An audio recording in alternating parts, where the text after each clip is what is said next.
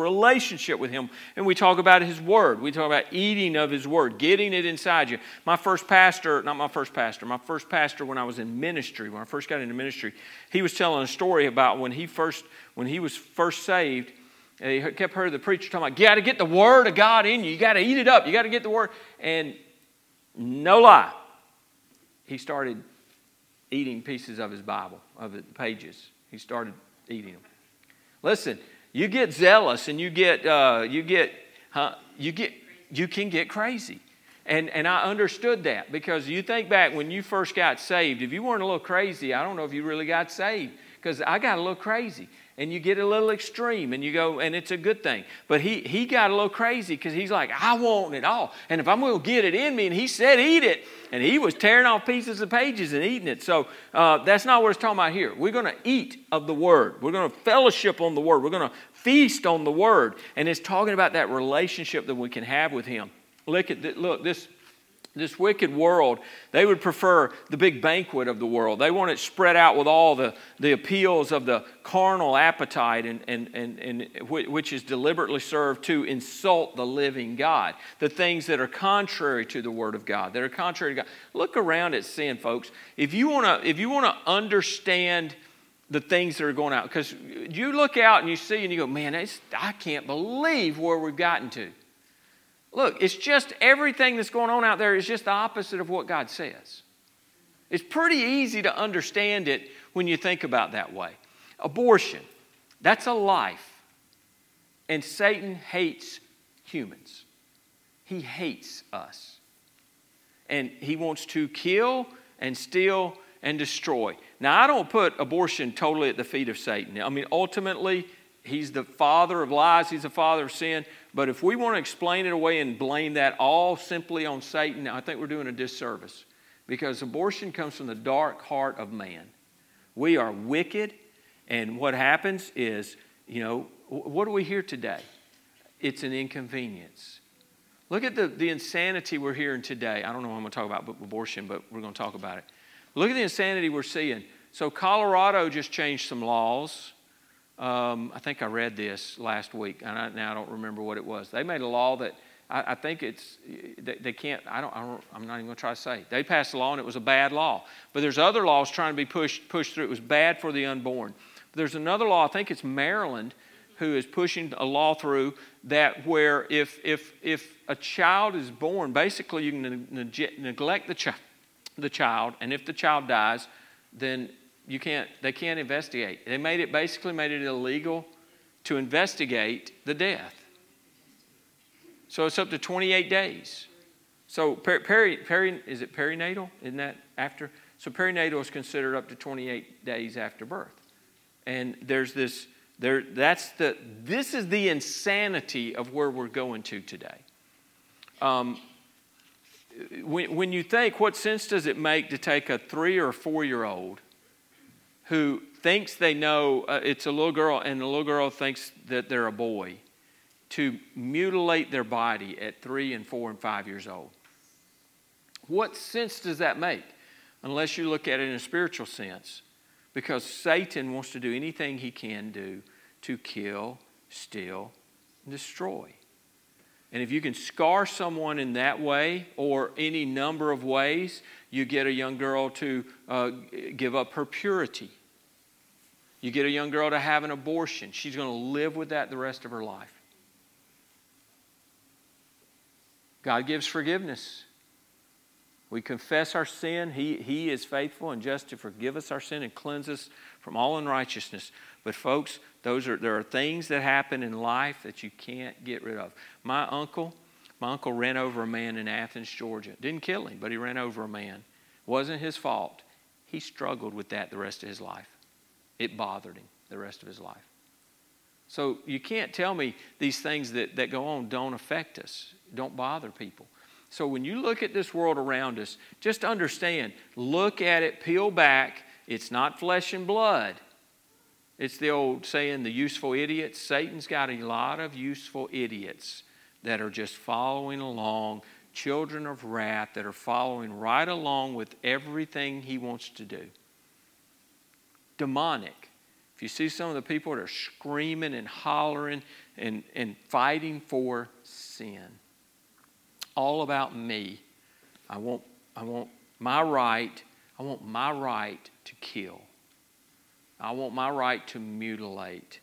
You know, you can't go in a school almost and teach the Bible, but they can give them birth control, or they can counsel them to change their genders without telling parents. But they don't want to have a Bible study. That's satanic oppression that's going on. So the world wants all of that. The world wants all this stuff laid out. They want to take part in those things. But look, the believer wants time alone with the Lord. And that's what the overcomer does. That's the born-again child of God, wants to spend time with God and wants to get into the Word of God. Amen? And spend time in the Word. The overcomer kept himself from immorality and refused to partake in the loose living of the cult. So the Lord says, I will give him a white stone, and on the stone a new name written which no one knows except him who receives it. So there's some study done on the white stone, and there was different uses for the white stone. There was about 6 different ones that they came up with here. They were given to a person who had been tried in a court of law and acquitted.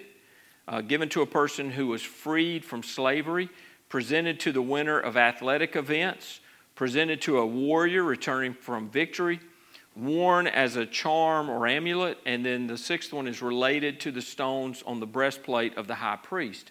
So there are a lot of different uses for those white stones. So that, for us, we read that, and unless you go back and you kind of understand some of the history of that, you go, what does that mean? We're not sure, but in the context there, James would have certainly understood. God would have used what James understood to communicate to the readers who were understanding that then. And as he's given that white stone, given to a person who has been tried in a court of law and acquitted, that's us as believers, amen? And it's not because of our righteousness. We're justified by what Jesus did for us. And God declares, He looks at what Jesus did. When we've been born again, He puts His righteousness on us. He sees His righteousness, not our sin. And so He gives that stone. And it's a stone with a new name. If nothing else, it's a symbol of Christ's changeless purity, and the new name may refer to our redeemed character as a Christian. The overcomer also kept himself from infidelity. So the Nicolaitans were setting up the names of men in the place of His all-sufficient name. And we talked about the possibility of that being the beginning of the clergy and this attitude of, I am in the place of God and putting their name in a way.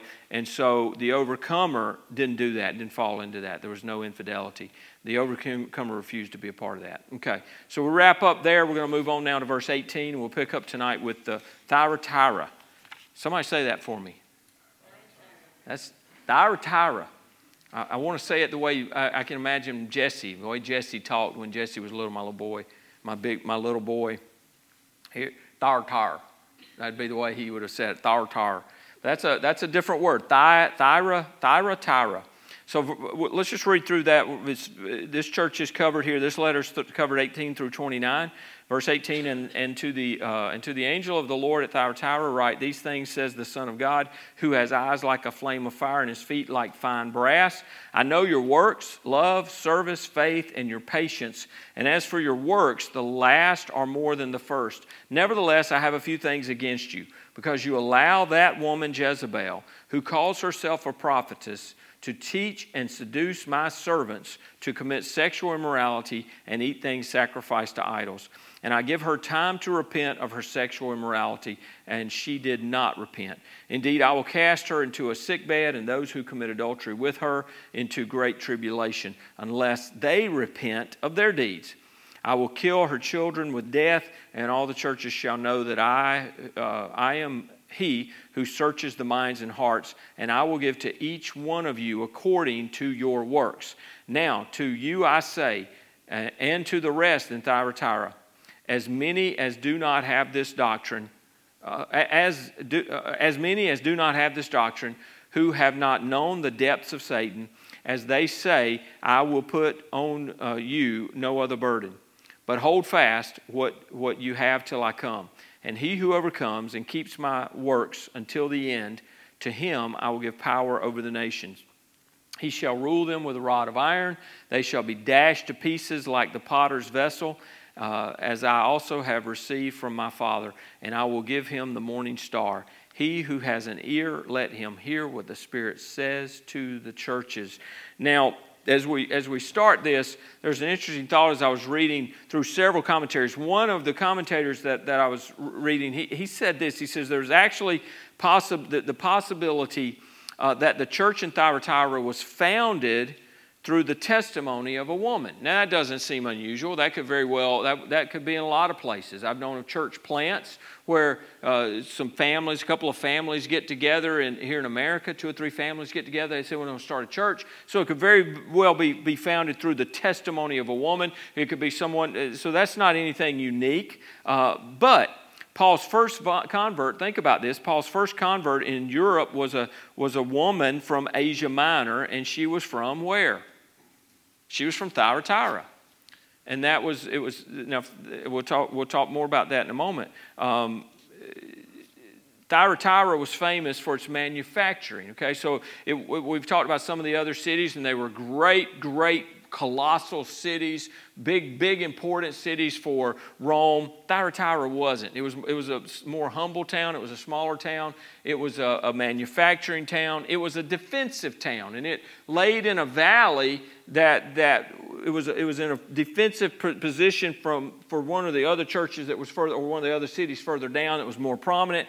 But it wasn't even a very good defensive city. It was kind of in the valley. Most of the defensive strongholds would be up in a mountainous area. This was down in a valley, just a small rise. But they said that the Romans put special guards there that would have been the line of defense for them. So there was nothing exquisite about the city, not a huge city, but it had a lot of manufacturing. And with that, in the manufacturing in the city, there were a lot of ancient guilds. When I'm talking about guilds, we're talking about associations. They would have been like forerunners to modern labor unions. Okay, so there were these guilds.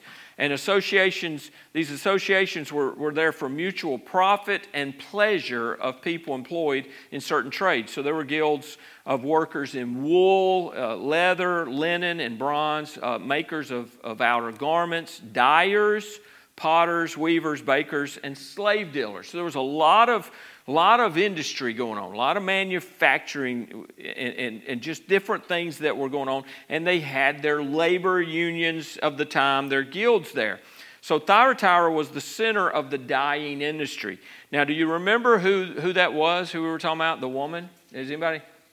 Lydia. And what did Lydia do? She was a seller of purple. She was a seller of purple. Now, when you read that again, how many of you, the first time you ever read that, went, what does that mean? Did she sell food coloring or what? I mean, what is that? All right, so she was a seller of purple, and she was living there in Philippi. She's the first convert. And you know the story. Paul comes in, and he's inquiring, where do people go to worship? And he goes down. He goes to the river. They're down by the river, and these people are gathering together. And Lydia seemed to be, she was a seeker. She was one that was trying to follow God in kind of looking at what's going on. Paul goes down, he preaches the gospel to her, and Lydia gets saved and goes back, and her whole household gets saved. And she has an influence, a great influence. Paul has great influence, obviously, in her life, but she was very helpful to Paul in the ministry there as well. And there are a lot of things going on. So Lydia gets saved right there. She's a seller of purple. She's a prominent person, a business person, doing well, we may presume. Well, let me ask you this. How many of you know what the color purple was that she was selling? It's actually not purple. Anybody heard this? The color was, supposedly, as I was reading, the color was made, the purple that they call it was made from a local plant there. And it's actually called turkey red. I should have put a slide up so you could see it. Not that it's a big deal. I don't know if you can be able to see it. It's about the color of our carpet in certain places. It's turkey red. So that's what it's modern day, that's the color it was. That's at least what we're told. I don't know, maybe it was this deep dark, wasn't a lavender, it was a purple. I hope it was purple. I hope it was like that purple. I like that purple right there. And but what it doesn't matter, that doesn't matter, but that's what she did. She sold garments and different things that were dyed in this color. So she's a distributor. She's a seller. She's a marketer and stuff. So she's there doing business. And so the question came in is, could it be that after her conversion that she hurried home maybe to Thyatira and with the great news of her salvation, or maybe she converted some of the salesmen that were bringing product to her from back in Thyatira, and they got saved and they went back. Or maybe she wrote long letters to those back home and were sharing about Paul coming and sharing with her and her putting her faith and trust in Christ, and about the demon-possessed girl and about the jailer and this wholehearted conversion that she had with following Christ. Perhaps it's that. So it's just an interesting thought to think that this letter, the church there in Thyatira, might have been started, might have been influenced by someone Paul had led to the Lord all those years ago. It's just an interesting thought. Can't say, but it's at least the possibility that Lydia may have had some part in that. And as I was writing, I wrote down the Ethiopian eunuch. So the Ethiopian eunuch, we're pretty confident that when he got saved, he went back to Ethiopia and started the church in Ethiopia. That's how these things worked. I mean, that's how it would work today. Miss Jeannie over there in Papua New Guinea, y'all might have somebody visit a village, get saved, and run off to another village, and they want to go start a church. How do we do it? We don't know, but somebody could help them. And that's the way those things work. That's the way God's plan works. Now, I want to read a little bit in the regard of this is maybe even getting a little bit ahead, but this is what Barclay, in his commentary, he's talking about some of these guilds. So let me just read through this, what he says. He says, to refuse to join one of these guilds would mean to give up all prospects of commercial existence. Why should a Christian not join one of these guilds? Well, they held common meals. These would very often be held in a temple, and even if not, they would begin and end with a formal sacrifice to the gods, and the meat eaten would be meat which had already been offered to idols. Further, it often happened that these communal meals were occasions of drunken revelry and slack morality. And his question then is, was it possible for a Christian to be part of such occasions? So here's the problem at Thyatira. The threat came from inside the church. There was a strong movement led by the woman referred to as Jezebel, which pleaded for a compromise with the world's standards in the interest of business and commercial prosperity, maintaining, no doubt, that the Holy Spirit could preserve them from any harm. The answer of the risen Christ is uncompromising. Christians must have nothing to do with such things. And so as we launch into this, as we kind of begin, because you wonder as you're talking about this Jezebel. I mean, was she Jezebel? She's not Jezebel from the Old Testament. The Lord's using that name as representative. We don't know. I mean, maybe her name was Jezebel. I can't imagine anybody at that time naming their daughter Jezebel. We don't name kids Jezebel today. We don't name them any more than we would name them Judas. I have seen some people named Benedict, but they're usually not Americans. I've seen some British that were named Benedict. They actually probably liked. He's a hero over there, isn't he? Benedict Arnold. Y'all know what I'm talking about, right? So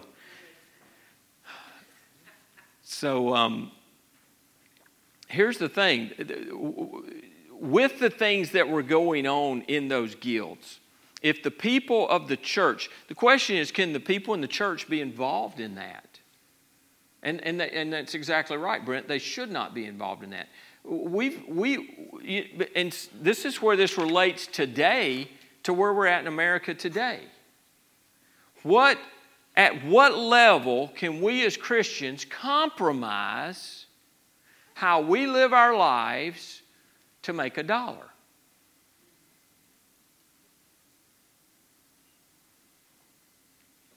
I can give you an answer, but my answer might be different than yours because you've got to work through that. You go, well, if I do this, or if I stand up for my faith, or I do this or that, or say something, you don't have to be, you don't check your brain at the door. But folks, we don't check our Christianity at the door either. And we need to live our faith. I worked for a company, I worked for UPS for a lot of years, and after I went to work with a company called RPS, and it was a spinoff from Roadway Trucking Company, and it was similar to UPS. It was Roadway Package System. And they started the barcodes and all that. But I went to work there. And I actually applied for a sales job. And when I went in and applied for the job and went for the interview, that's what it was for. And then the guy saw that I had done 6 years of dock management at UPS, and he was like, sales job's not available anymore. And they'd filled it. But you know what I know? If I had taken that job, it wouldn't have lasted very long. Because in that company, they really pushed their sales guys to, it was all about taking folks out to the dirty bars and consuming mass amounts of alcohol. And it was always entertaining. And you entertained based on the way the customer wanted to be entertained. Folks, it wouldn't have worked for me. I wouldn't have done that. So what we have to figure out is, to what level can I compromise as a Christian? And I'd say this, we shouldn't compromise at all as a Christian. You know, so how can I walk in both worlds? You know, I got to do my job. And no, you don't have to do your job. You know what we can do? We can trust God to provide.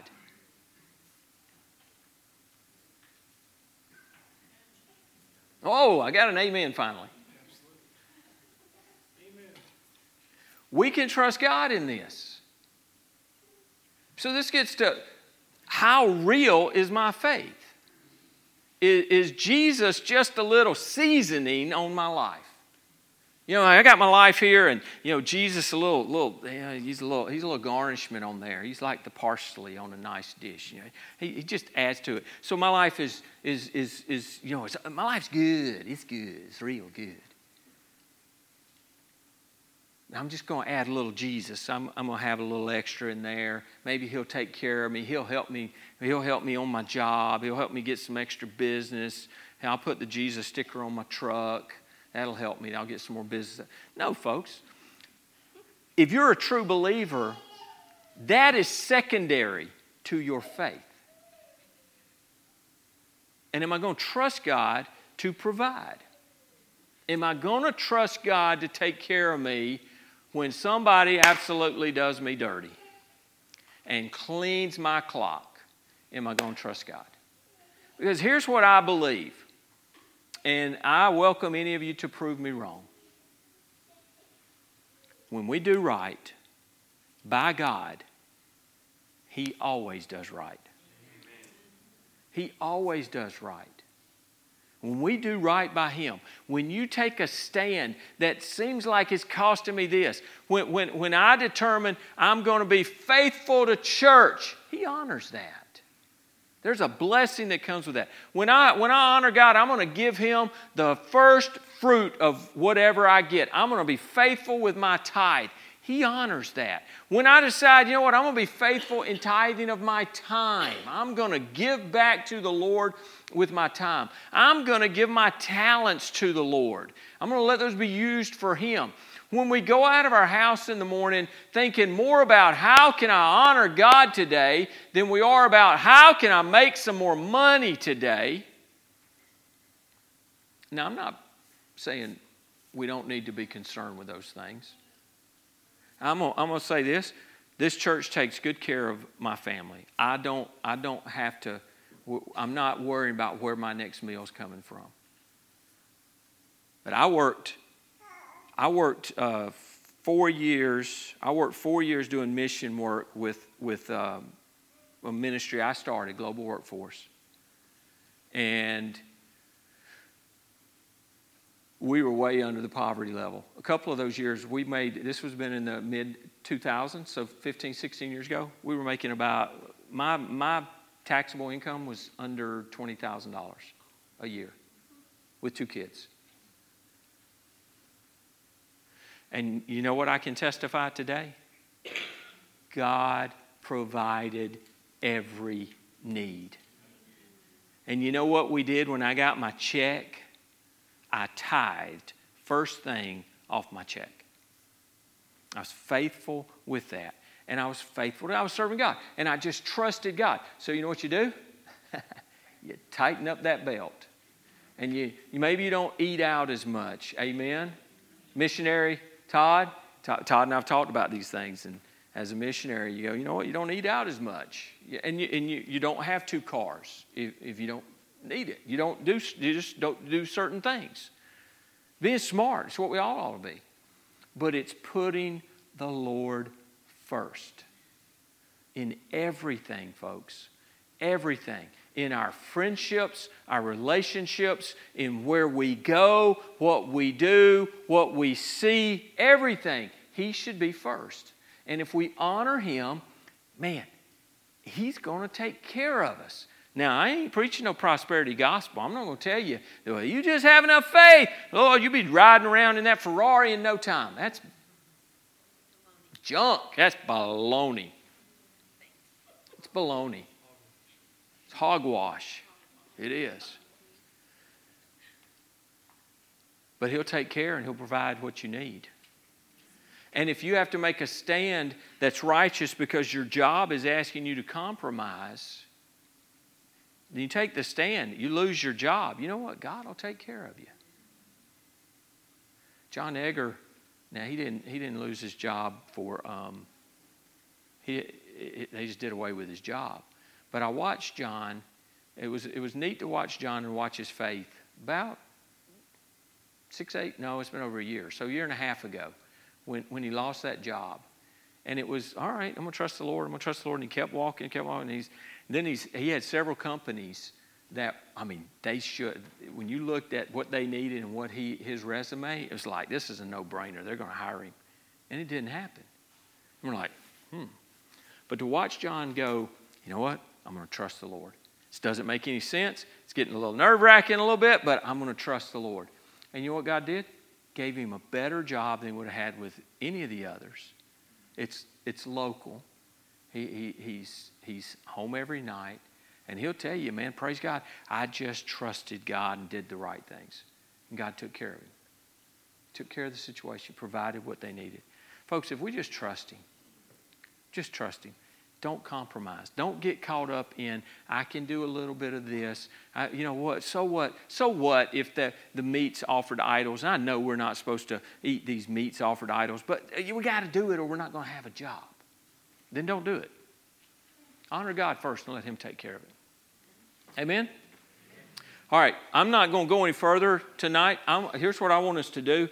I'm really loving the time we get together and pray. Some of you may not love the time we get together and pray, but I love the time we get together and pray. And I think it's very beneficial for us as a body to do this. Here's what I hear sometimes. I hear this. Well, I've had some people ask me when we're going to put the fellowship time back in Sunday morning. I'm not going to put the fellowship back on Sunday morning. Because there's plenty of time before the service starts to mingle around and fellowship. There's plenty of time after the service ends to mingle around and fellowship. And if we're intentional and we really want to get to know new people, and we're intentional, it's easy to meet new people. It is. It might require me sticking my hand out and saying, my name's so-and-so. Now, I think everybody in here is capable of doing that, I think we can do that. Right? So look around. Y'all take a look around real quick. Raise your hand if you know everybody in this room tonight. Oh, I'll raise my hand. All right. So it means how many of you look around and you're going, I don't know half the people. Honestly, I don't know half the people in the room. Raise your hand if you think that's the case. Okay? So what I want you to do is I want you to get uncomfortable tonight. And y'all are going to leave here going, that preacher. But here's what I want you to do. I want you to get uncomfortable.